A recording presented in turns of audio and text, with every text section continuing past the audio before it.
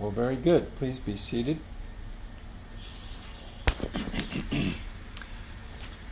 So I know, I'm glad I don't really have to introduce Malachi, but actually, maybe all of you know Malachi will actually be there in a couple, 2 or 3 weeks. He'll be taking the helm for a few weeks, but he's speaking this morning since Jim couldn't make it. So let's welcome Malachi and enjoy his teaching from the Word.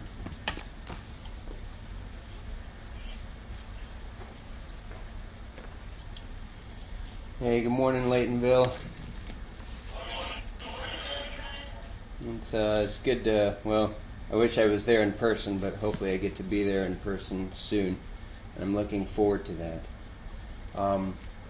If you have your Bibles with you, go ahead and turn to the book of 1 John.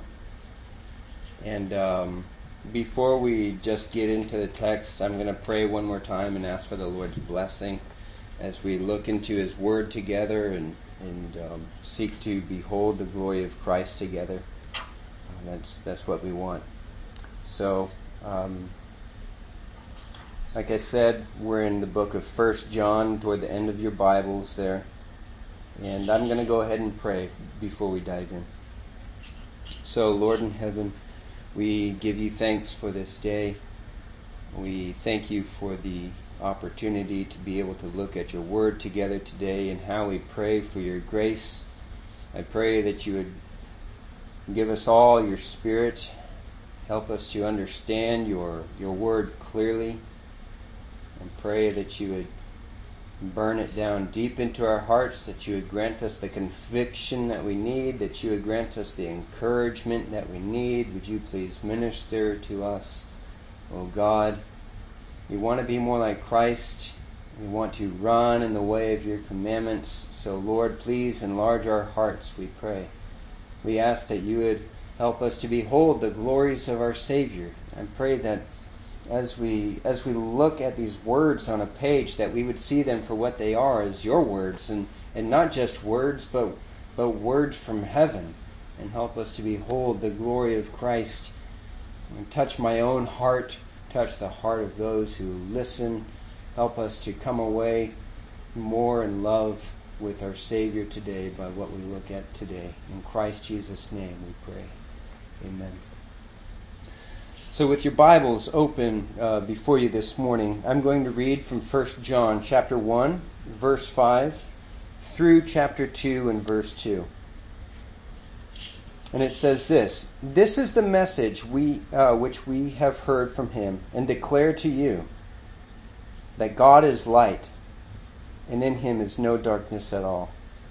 If we say that we have fellowship with him and walk in darkness, we lie and do not practice the truth. But if we walk in the light as he is in the light, we have fellowship with one another, and the blood of Jesus Christ his Son cleanses us from all sin. If we say that we have no sin, we deceive ourselves, and the truth is not in us. If we confess our sins, he is faithful and just to forgive us our sins and to cleanse us from all unrighteousness.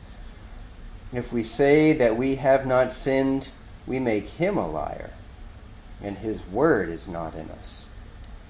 My little children, these things I write to you, so that you may not sin. And if anyone sins, we have an advocate with the Father, Jesus Christ the righteous. And he himself is the propitiation for our sins, and not for ours only, but also for the whole world." This morning we're actually just going to be focusing on the last two verses that we read, chapter 2, verses 1 and 2. But the context, I want to bring the context here together. Just glance down at where he starts back in chapter 1, verse 5. He starts in declaring this glorious message of an absolutely holy God. This is the message which we had from the beginning, that God is light. And from there, John, under the inspiration of the Holy Spirit, goes on to expose a number of different lies for us to be aware of.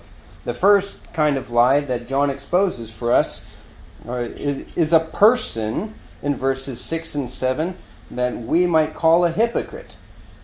This guy is a guy who says that he has fellowship with God, when in reality he's just walking in darkness. He's a hypocrite. He says one thing and he does another. And what that person needs is to repent and to come to the light.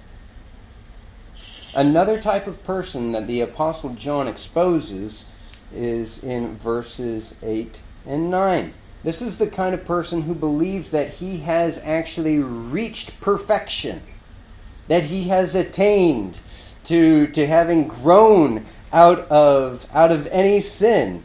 It says in verse 8, "But if we say that we have no sin," it's this man who thinks he's finally made it. He's arrived, and John exposes him, and he says, we deceive ourselves if that's what we say. Of course we have sin. And then in verse 10, he addresses someone who looks back on his life and says, pretty much, I've been a pretty good guy. If we say that we have not sinned, my whole life I've always been pretty good. Well, John looks at that man and he just says that man is making God a liar, because God would look at him and say, that's not true. You have sinned. You have sinned. So what John has successfully done is he has hemmed us in from first to last. We can't get away from this fact. If you're an honest person, you can't get away from the fact that I am a sinner. And not only have I sinned in the past, but I'm also going to sin in the future. And is there any chance of my getting away from it? Well, there's a particular response here that someone might have. One response is that someone might just give up, throw in the towel, and say, I'm done. I will continue to be a sinner. There's no chance for me to not, so I'm done even trying. And that's why John brings us here to chapter 2 and verse 1. And he says, my little children, these things I write to you, so that you may not sin. We'll get into more detail in a bit. But do you all get the picture here? The picture is, in chapter 1, he has proved the totality of human sin from first to last. And in chapter 2, he is now stepping in to encourage believers to grow in their sanctification, to continue to walk in holiness. So the title for this morning's message is this: Instructions and Helps for Christian Sinners. Instructions and Helps for Christian Sinners. And our first point for this morning is Christ's instructions for us. Christ's instructions for us. We've already read it. It's in the first part of verse 2. He says, my little children, these things I write to you, so that you may not sin. A couple observations that we need to think about here first is he refers to them as my little children. The Apostle John has a heart for these people to whom he's writing. He loves them and he thinks of them dearly. By this time, when the Apostle John is writing this letter, he's an old man. And so he thinks tenderly upon these Christians, and that's why he writes to them as his little children. But I want you to notice also that he gives them a very simple command, a very simple purpose. He says, these things I write to you so that you may not sin. So that you may not sin. So that you may not break God's commandment. Perhaps you don't think perhaps we don't think in those simple of terms very often. But this is a verse in the Bible. So that you may not sin. That's what God wants for his people. And that is actually another very important observation that we need to pause to think about here.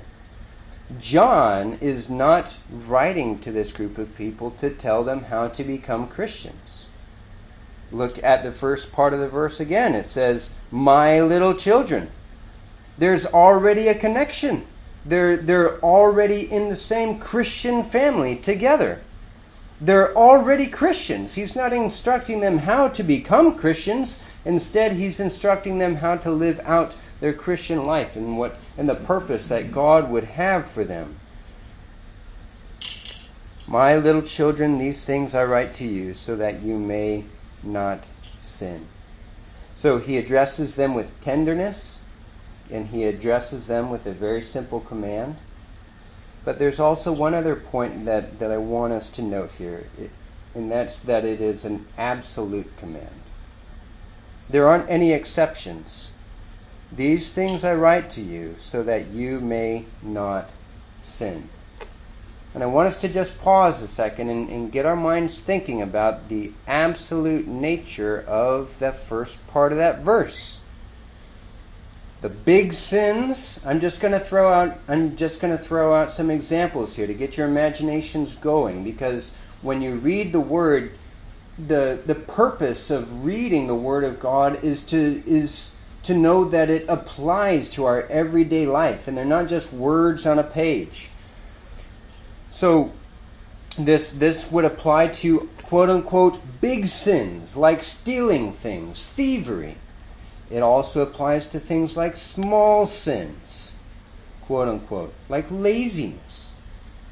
It applies to things, to sins that you might feel are easy to tackle. Maybe some people aren't really fighters, and so they don't really feel tempted to go brawling out on a Saturday night. But it also applies to those. It applies to sins that feel enslaving, that just grip your heart and you feel like you can't get away from it. This applies to those too.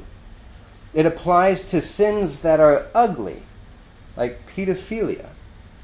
And it applies to sins that are quote-unquote respectable, such as lying to make your friends or your business look good.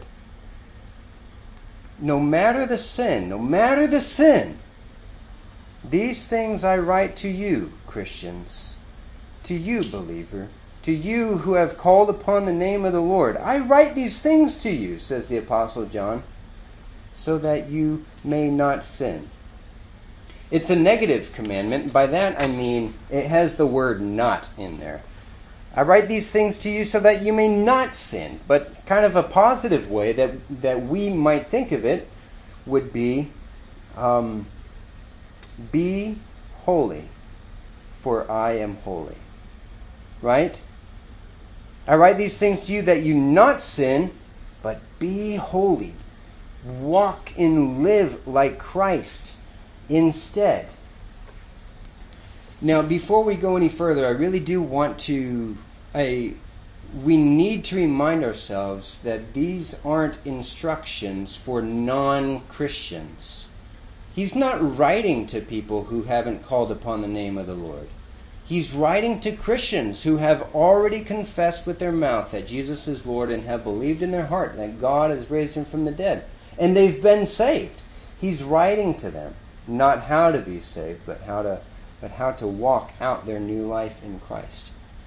So now I want to point out and draw to your attention through the Scriptures a couple different reasons as to why we walk in this new life in Christ. So just turn a page or two to the right to 1 John in chapter 3 in verse 9. We were speaking about it this morning in Sunday school with regard to the doctrine of regeneration, being born again. When God makes a Christian to be a new Christian, that is a reason as to why Christians are to not sin. It says in 1 John 3:9, "Whoever has been born of God does not sin." Now, pause and think about that verse for a minute, and if you're an honest person, You're going to read it and say, well, I sinned actually just this morning. What does that verse mean? I think I have been born of God.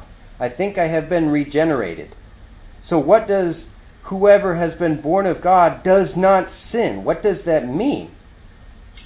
It means that is no longer his lifestyle. Of course, just like he stated back in chapter 1, verses 6 through 10, of course, every person is going to continue to sin. But if you're a believer in the Lord Jesus Christ, you have been changed from the inside out. You have been regenerated. It says in 1 Corinthians chapter 5 and verse 17, it says, if any man be in Christ, he is a new creature. He's a new creature. And when someone is made to be a new creature, he's going to walk as a new creature. My little children, these things I write to you so that you may not sin.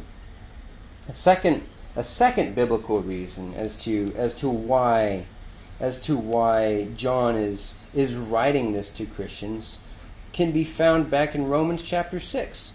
Romans chapter 6, verses 1 through 4. And this reason is Christians are called to walk in holiness to God because they've been united to Christ. Again, not so that they may be united to Christ, but because they have been united to Christ.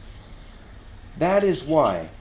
And this is Paul's argument in Romans chapter 6. He says in verse 1, what shall we say then? Shall we continue in sin that grace may abound? Certainly not.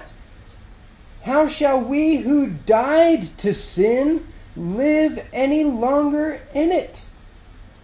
If you're a Christian, not only do you have a new life in Christ, but you have also died to something. You have died to sin in Christ Jesus, according to verse 2. So how can we who died to sin live in it any longer? Verse 3, or do you not know that as many of us as were baptized into Christ were baptized into his death? Therefore we were buried with him through baptism into death, that just as Christ was raised from the dead by the glory of the Father, even so we also should walk in newness of life. So you see this negative positive. Again, we've been dead. We've been crucified with Christ. If you're a believer in Christ Jesus, you're dead to an old life. But you are also alive to a new life. You walk in newness of life. And how does all of this come about? Because of our union with Christ. We've been connected with Christ Jesus. So we've been regenerated. We've been united with Christ Jesus. Here's another powerful reason for the Christian to not walk in sin any longer. And that's back in the book of John, chapter 8. The book of John, chapter 8, in verse 39. It's simply this. You have been set free from sin. Most people, the world, when the world loves to break the commandments of God, they look at that and they say, that is the epitome of freedom. To do as I want to do, that is freedom. To do away with the commandments of God, that is freedom. To be bound and to be hemmed into righteousness, that is enslavement, which is a lie from the devil. True freedom is when Christ has set you free. So look with me at John chapter 8 and verse 34. It says, Jesus answered them, most assuredly I say to you, whosoever commits sin is a slave of sin. Whosoever commits sin is a slave of sin. Sometime, write in your margin 2 Peter chapter 2 and verse 19, and you'll see this slavery kind of expounded a little bit. We're not going to turn there now for the sake of time. But the Lord Jesus Christ says, whoever commits sin is a slave of sin. It's not freedom, it's slavery. But look down at how he describes the Christian in verse 36. Therefore, if the Son makes you free, you shall be free indeed. Free indeed. Free from what? Well, free from the slavery that he spoke of in verse 34. Free now to live in righteousness. Free to live for God and His holiness. My little children, I write these things unto you so that you may not sin. Turn with me over to Ephesians chapter 5, verses 1 to 8. Another biblical reason behind this command. If you are a believer in the Lord Jesus Christ, you have been raised from poverty to being a child of God and being brought into His light, having your very nature changed from a child of darkness to being a child of light. Ephesians chapter 5, verses 1 to 8. Therefore be imitators of God. Why? Because these people need to be saved. Therefore be imitators of God as dear children. They're already Christians. They're already saved. He continues and he describes what that looks like. And walk in love, as Christ also has loved us and given Himself for us, an offering and a sacrifice to God for a sweet-smelling aroma. But fornication and all uncleanness or covetousness, let it not even be named among you, as is fitting for saints. Neither filthiness, nor foolish talking, nor coarse jesting, which are not fitting, but rather giving of thanks. For this you know, that no fornicator, unclean person, nor covetous man who is an idolater has an inheritance of the kingdom of Christ and God. Let no one deceive you with empty words, for because of these things the wrath of God comes upon the sons of disobedience. The wrath of God is real, and it comes upon those who walk in disobedience to God. Friends, we know that. Verse 7, therefore, do not be partakers with them. For you were once darkness, but now you are light in the Lord. So what are we supposed to do as light in the Lord? Walk as children of light. I had one more example, but I'd already cited it earlier, and that was from 1 Peter chapter 1 and verse 16. Be holy, for I am holy, is the way that the Lord had said it. And he goes on to say in verse 18 that you've been redeemed. You've been redeemed, Christian, and that's why we seek to live holy lives in Christ Jesus. So I want to camp on this and to expand upon this a little more. Again, get our minds engaged into thinking about what this looks like in our day to day. Did you know that you were saved not only to go to heaven? You were saved to walk as a Christian in this world. You were saved to be holy.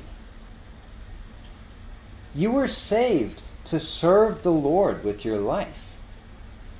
You were saved to serve the Lord with your affection. And it's not this bondage that He reaches out and shackles around your neck and your wrists. Remember, this is freedom. Getting to do what I was made to do. Husbands, you've been saved to love your wives as Christ loved the church. That's what it looks like to live holy in your family. Fathers and mothers, you've been saved to love your kids and to raise them up in the fear and admonition of the Lord. You've been made a Christian, and you know what it is to walk a Christian life. And you're not going to teach your children that what you have to do is do these good things in order to get yourself to heaven. No.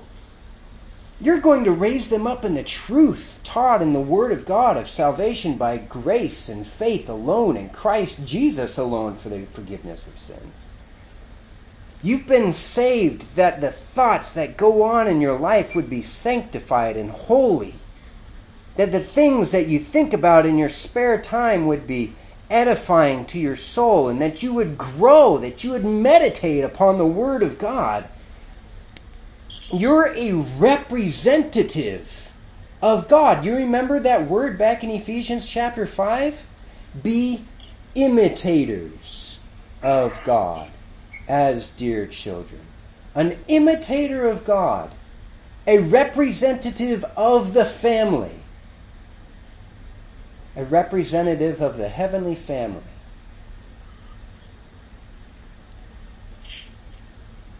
So I want to also give you this illustration to show something of the weight of this, but also the glorious freedom that comes with this. If you had $1 million or two, you might hire a cleaning crew, a cleaning lady to come in and clean up your house, right? You hand her a key and say, I'm going to be gone for the weekend. Come in and clean everything, but don't touch the garage, stay out of the master bedroom, and leave the basement alone. And you know why you can do that? You can do that because in that scenario, it's your house, and that cleaning lady is working for you, and she's getting paid by you. So you get to call the shots as to what she can touch and what she can't. But it was Matthew Henry, that old commentator, who painted this wonderful picture for me several years ago. If Jesus Christ is the Lord of your life, and if your life is His house, you hand Him the key, and you give Him access to every room to cleanse and to purify and to sanctify for His own use. You don't get to tell Him, you can clean everything, just don't clean the basement. You don't get to tell Him, you can touch it up here and there, just don't go in the master bedroom. You don't get to do that as a Christian. And actually, it's your privilege, isn't it? Because the Lord Jesus Christ is willing. He's willing to come and to cleanse and to sanctify. But that's the call upon the life of a Christian. My little children, I write these things to you so that you sin not. No toleration. No pet sins. No pet sins. Every room. You hand Him the key. Lord, this is your house. Clean it all. You call the shots. So, we have this duty upon our lives. Hopefully you're getting that perspective by now. My little children, these things I write to you so that you may not sin. Period. End. Full stop. But if you're like me, you read that sentence and you think, I have failed, I don't know how many times already this morning. I have already sinned so much this morning. I've already failed. And so maybe you feel like the Apostle Paul sometimes. I'm sure you do. I'm sure you feel like the Apostle Paul in Romans 7 sometimes. You remember that in Romans 7:19? He said something to the... I have it written down. If you want to turn there, you can. Romans 7:19. For the good that I will to do, I do not. I want to do this good, but I don't do it. But the evil that I will not to do, that I practice. So Paul, the Apostle Paul himself, he feels this struggle. He knows that God has called him to holiness. He wants to walk in holiness, but he can't do it. He won't do it. And instead, the sin that he doesn't want to do, he does that. And so he says in verse 24, O wretched man that I am, who shall deliver me from the body of this death? Have you ever said that to yourself? Who is going to deliver me from the body of this death? I sin all the time. The Holy Spirit calls me to not sin. I've been saved. I've been set apart from the world and set apart to God's use. But I break His laws and commandments all the time. O wretched man that I am, who shall deliver me from the body of this death? Here's another cross-reference for you. Psalm chapter 40 in verse 12. It says, For innumerable evils have compassed me about. Mine iniquities have taken hold upon me, so that I'm not able to look up. Do you ever feel that way? Do you ever feel that your iniquities just kind of grab you, surround you so much, even as a Christian, that you feel like you can't even look up to heaven? Mine iniquities have taken hold upon me, so that I'm not able to look up. They are more than the hair of mine head. Therefore my heart faileth me. And if that is where the scripture ended, we would be a very depressed bunch of people. But that brings us to our second point, in that that is looking at Christ's helps that He offers for Christians who sin. I know that's kind of a long title for a second point, but let's look at Christ's helps that He offers for Christians who sin. The first help that we see is this: Christ has given us a Bible to keep us from sinning. And I'm going to show that to you right from this text. I'm not making that up. Look down again at 1 John chapter 2 and verse 1. My little children, these things I write to you so that you may not sin. Christians, do you want to fight sin? God has given you a book so that you may not sin. That's what it says in verse 1. There is a correlation between your intake of God's Word and your sin. Between my intake of God's Word and my sin. Psalm 119:11. Once I begin to quote the verse, many of you will know it, says, Thy word I have hid in mine heart, that I may not sin against thee. It says in Psalm 119, verse 8, it says, With what can a young man cleanse his way? By taking heed. That means paying attention. By taking heed thereto, according to your word. Brothers and sisters, when you are in the throes of temptation, what's the weapon you're reaching for? Because when you are being drawn into the throes of temptation, at that point, when your temper is getting ready to flare up, or where your love for the world is getting warmer and your love for Christ is getting colder, when this sin is crouching at the door, that's a battle for your life in Christ. So what's the weapon that you reach for? My little children, these things write I unto you, so that you may not sin. So, if you find yourself, just take a quick heart check. If you find yourself letting your sin just slip in and conquer more and more ground in your heart, ask yourself, have I been letting my Bible reading slip? Or maybe even this question, perhaps I've been reading my Bible, but maybe I haven't been reading it with my mind. Maybe I'm just hopping into the habit of running over the words. The Bible, God's Word, is there to instruct us and to help us and to read with understanding. But maybe you think that the Bible is too hard for you to understand. And there are some segments of the Word, very many segments of the Word, that are very hard to understand. Every one of us knows that. When we read a verse or 2 or 5 or 17 in the Bible and we just think, I have no idea what that was about. I just don't. Well, at that point, you could just throw up your hands and give up and say, well, I tried. Or, if it's a large section, just try to find something.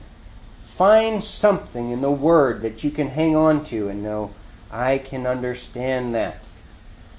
Get yourself a copy of Matthew Henry's commentary and read him. See if he can help explain it to you. Listen to sermons by godly men on that subject. But here's actually the most important thing for you to do. When you sit down in the morning to read your Bible, don't just sit down and read. Pray first. Lord, help me to understand. You have to start there because Christ will help you. So He's given you a book to help you in your fight against sin. But not only that, Christ is our advocate when we sin. Look at the rest of verse 1. And if anyone sins, he goes on to say. See, this is wonderful. The Holy Spirit, He commands us point blank. My little children, I write these things unto you so that you sin not. And then right afterward, He comes in to comfort us when we might feel despair and throw up our hands and just say, well, I give up. I can't do that. Then He goes on to say, and if anyone sins, which is all of us, and if anyone sins, we have an advocate with the Father, Jesus Christ the righteous. Now look at that term advocate. Advocate is used only 5 times in the Bible, and every other time in the Bible it is used in reference to the Holy Spirit. In John chapter 14, John chapter 15, and John chapter 16, all in reference to the Holy Spirit. It's the Greek word paraclete. I'm sure you've heard that before. But it's used here speaking of the Lord Jesus Christ. He's the paraclete. What that word means is He's one that comes alongside to help you. Are you a child of God? You have an advocate. You have one who will come alongside of you to help you. And His name is Jesus Christ, the righteous. Well, now maybe we need to ask ourselves this question. Why do we need an advocate? We need an advocate because we sin. And if anyone sins, we have an advocate with the Father. Sinners can't help themselves. Has anyone ever quoted to you the famous Bible verse, God helps those that help themselves? Let me tell you, that's not a Bible verse. It's not anywhere in the Word of God. It's not there. It's the advocate, Jesus Christ the righteous, that helps sinners. And I want to point out a couple more things to you. Notice that He's not an advocate before the king or before the judge. That might have been true. But it says there in verse 1 that He's an advocate with the Father.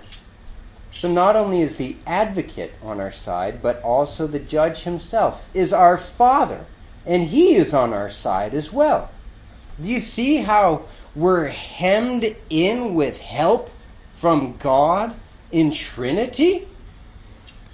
And remember, the Holy Spirit Himself is also called our advocate. So we have God, the Holy Spirit, who is our helper, our comforter. We have Jesus Christ the righteous, who is our advocate.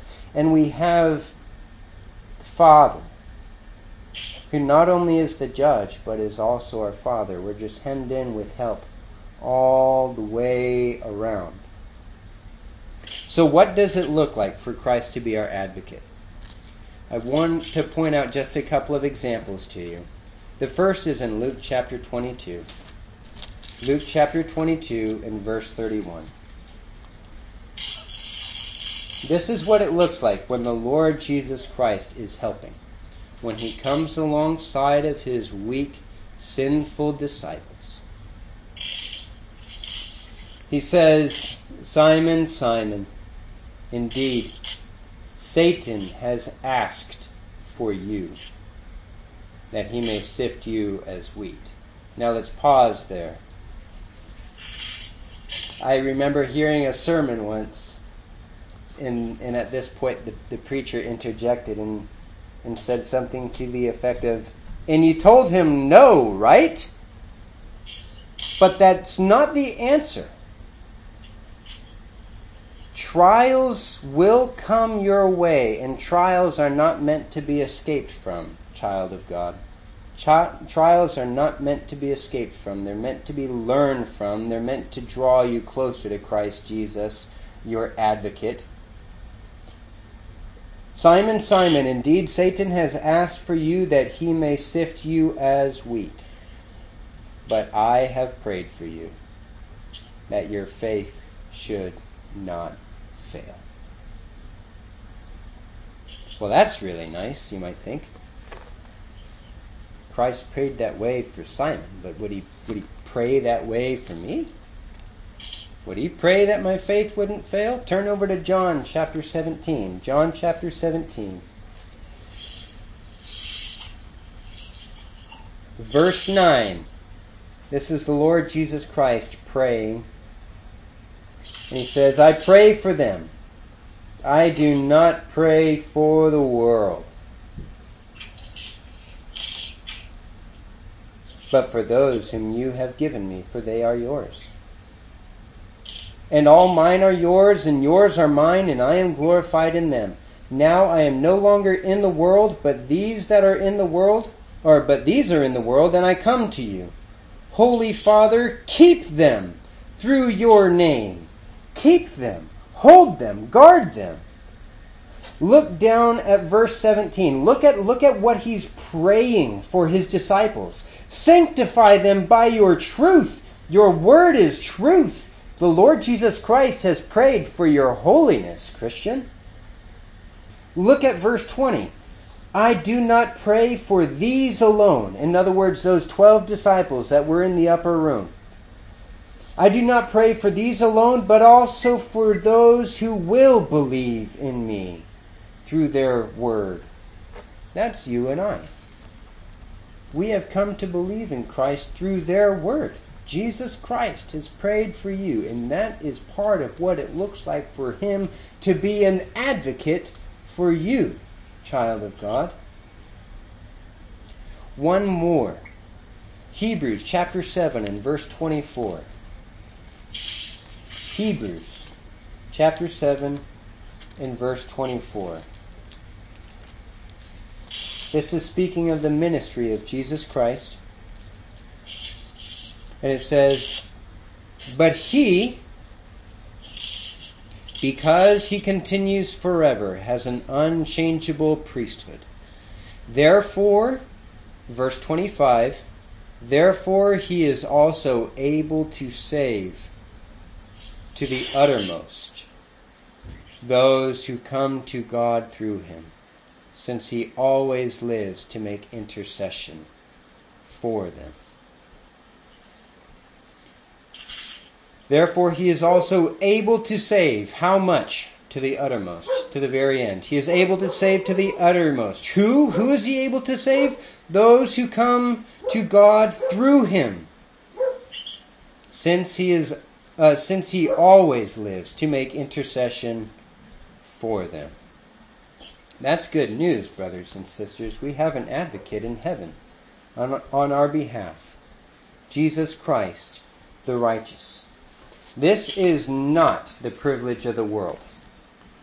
This is not the privilege of anyone who is not in Christ Jesus. Remember, he's addressing this to those who are his little children. If anyone sins, he says, we who are Christians, we have an advocate with the Father, Jesus Christ the righteous. So Christ has given us a book to help us to fight sin. Christ has also given us himself as our advocate to help us when we sin. But here's the third point. Christ is the propitiation for our sin. Notice at the end of verse 1 that he is not just referred to as Jesus Christ. He is referred to as Jesus Christ the righteous. Why is he called Jesus Christ the righteous? That is as much as to say he is Jesus Christ the just. Him who has kept the law of God perfectly. He is the just one. And what does it say about him? It says, and he himself. Notice the emphasis on the subject, on the glorious person of this advocate of ours. He himself, Jesus Christ, the creator, the sustainer, and him for whom all the world was created. He himself is the propitiation for our sins. And not for ours only, but also for the whole world. Now I want to bring this connection together. We're getting close to kind of wrapping up with some final points. So hang in there with me. I want to draw this connection between righteous and propitiation with you all. He is righteous because he has offered the propitiation, and that is why Jesus Christ can be the just helper of sinners. I know that's complicated, and I want to explain it with this illustration. Let's say that there is a police officer who finds a wallet somewhere in Laytonville, and he looks inside to find a driver's license, and on the driver's license is obviously an address. But in doing a little more digging, he discovers that the owner of the wallet has actually broken parole. He was an inmate, and he's done something that now he deserves to go back to jail. But the cop, instead of serving an arrest warrant, he drives up to the address, he hands over the wallet and says, "Hey, I found your wallet. Have a great day," and he drives off. He decided to be nice. He decided to just look the other way and let it slide this time. That is not how Jesus Christ is our advocate. Jesus Christ cannot look the other way on our sin. Why? Because at the end of verse 1 it says he is Jesus Christ the righteous. He is Jesus Christ the just. He is Jesus Christ who must fulfill the law of God to the nth degree. Jesus Christ the righteous. So then here's the question. How is it that Jesus Christ can afford to be the advocate of a wretched man like me? The answer is verse 2. And he himself is the propitiation for our sins. Now that's a $10 word, and many of you know it already, but we're going to camp on what propitiation is with an illustration. Numbers chapter 25, verses 1 to 14. You've heard this story. It's a story about the people of God after they have been brought out of the land of Egypt and they've been set free to live for God. And in Numbers chapter 25, verses 1 and following, here's the story. It says, "Now Israel remained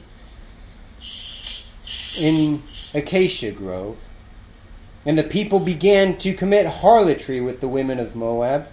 They invited the people to the sacrifices of their gods, and the people ate and bowed down to their gods. So Israel was joined to Baal of Peor, and the anger of the Lord was aroused against Israel. So get the picture. These people are cheating on God. They're acting faithlessly toward God. Let's continue. Then the Lord said to Moses, take all the leaders of the people and hang the offenders before the Lord. Hang them. Put them to death. Hang the offenders before the Lord out in the sun, that the fierce anger, that's the second time of the word anger, that the fierce anger of the Lord may turn away from Israel. So Moses said to the judges of Israel, every one of you kill his men who were joined to Baal of Peor. And indeed one of the children of Israel came and presented to his brethren a Midianite woman, a pagan woman, a Midianite woman in the sight of Moses and in the sight of all the congregation of the children of Israel, who were weeping at the door of the tabernacle of meeting. Now when Phinehas, the son of Eleazar, the son of Aaron the priest, saw it, he rose from among the congregation and took a javelin in his hand. And I'm going to pause there before we continue on with the story. Get this picture in your mind. The holy people of God are acting faithlessly. They're cheating toward God and committing fornication. They were supposed to be separated. They were supposed to be separated from the world and to live and walk in the law of God, but they weren't. So there's one man in particular who takes one wife in front of everybody, and this man named Phinehas, the son of Aaron, sees it, and he is going to do something about it. He rose from among the congregation, verse 7, and took a javelin in his hand. And he went after the man of Israel into the tent, and thrust both of them through, the man of Israel and the woman through her body. So the plague was stopped among the children of Israel. And those who died in the plague were 24,000. Then the Lord spoke to Moses, saying, Phinehas, the son of Eleazar, the son of Aaron the priest, has turned back my wrath. That's the third time that word occurs. Has turned back my wrath from the children of Israel, because he was zealous with my zeal among them, so that I did not consume the children of Israel in my zeal. Therefore say, behold, I give to him my covenant of peace, and it shall be to him and his descendants after him a covenant, an everlasting priesthood, because he was zealous for his God and made atonement. That's an important word that I'll get to in just a minute. Made atonement for the children of Israel. So the reason why I bring up that historical event in the life of the people of Israel is to not give instruction as to how we're supposed to interact with the world. There are people who claim the name of Christ who go out and take the lives of others, and that is not a representation of Christ. This is an event that occurs in the old economy of God's people where things were different. If you have more questions about how that works, either ask my dad or even myself when I get up there. But you see the picture. Israel had sinned, and God's wrath was aroused against Israel. It was fierce anger. And 24,000 people were killed. Blood was shed because of the sin of these people when they had broken the law of God. But there was a man who stopped it. His name was Phinehas. And it said in verse 13 that Phinehas had made atonement for the children of Israel. And he did that by shedding the blood of those two, that Israelite and that Midianite woman. Here's the point that I'm wanting us to see, is that word made atonement is very closely related to our word in 1 John chapter 2. And he himself is the propitiation. He made the atonement. But he didn't just make the atonement. He made the atonement to satisfy the fierce anger. That anger that was burning upon the faithless people. And that story in Numbers chapter 25 is your story. And that's my story. Only you're not Phineas and Aaron. And I'm not Moses or Phineas. You and I are in the place like the faithless people who are cheating on God. The fierce anger of the Lord was burning, and it had to be satisfied. It had to be satisfied. There was no other way to forgive the people of Israel than that justice must be served. So, how was justice served? 1 John chapter 2 and verse 2. And he himself is the propitiation for our sins. Christ took the hit. Back in Numbers chapter 25, much blood was shed, and the propitiation was offered. God's wrath was satisfied. And at the cross of our Lord Jesus Christ, the propitiation was made for our sins, not for his. He was the spotless lamb led to the slaughter, and he bled out his righteous and holy blood, because all out of love and out of zeal for the glory of God, he gave himself over to be the propitiation for our sins. But not for ours only, it goes on to say, but also for the whole world. Not meaning that everybody in the whole world is going to go to heaven, because that's obvious that not everybody in the world is going to go to heaven. But everybody who has been bought by the blood of Christ, regardless of color, regardless of whether that man is an executive in Silicon Valley or a trimmer on Bell Springs, whether that man has a high school degree or whether that man flunked out, whether that woman lives in Japan or China or Somalia, whether he was raised in an Anglican home in England or whether he was raised in a Muslim home in Africa somewhere. Whoever would call upon the name of the Lord would be saved.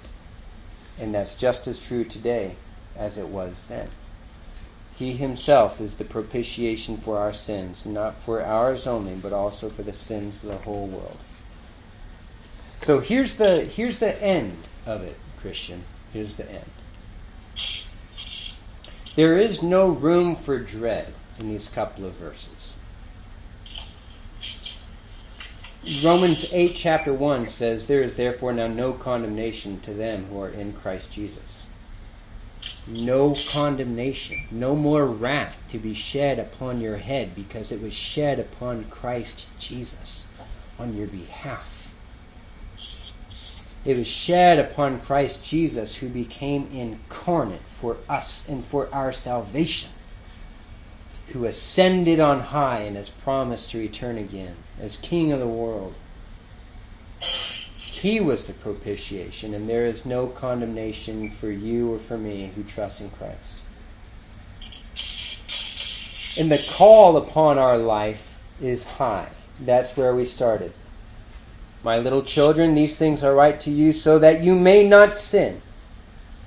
No pet sins allowed. None. None. Kill them all. Cut them off at the head, at the root.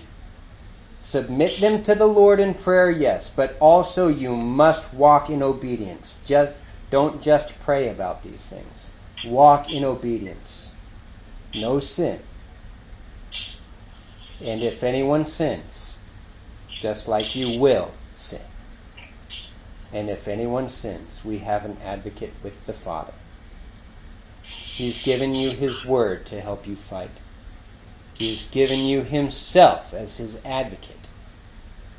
And he has given you himself as the propitiation for your sins.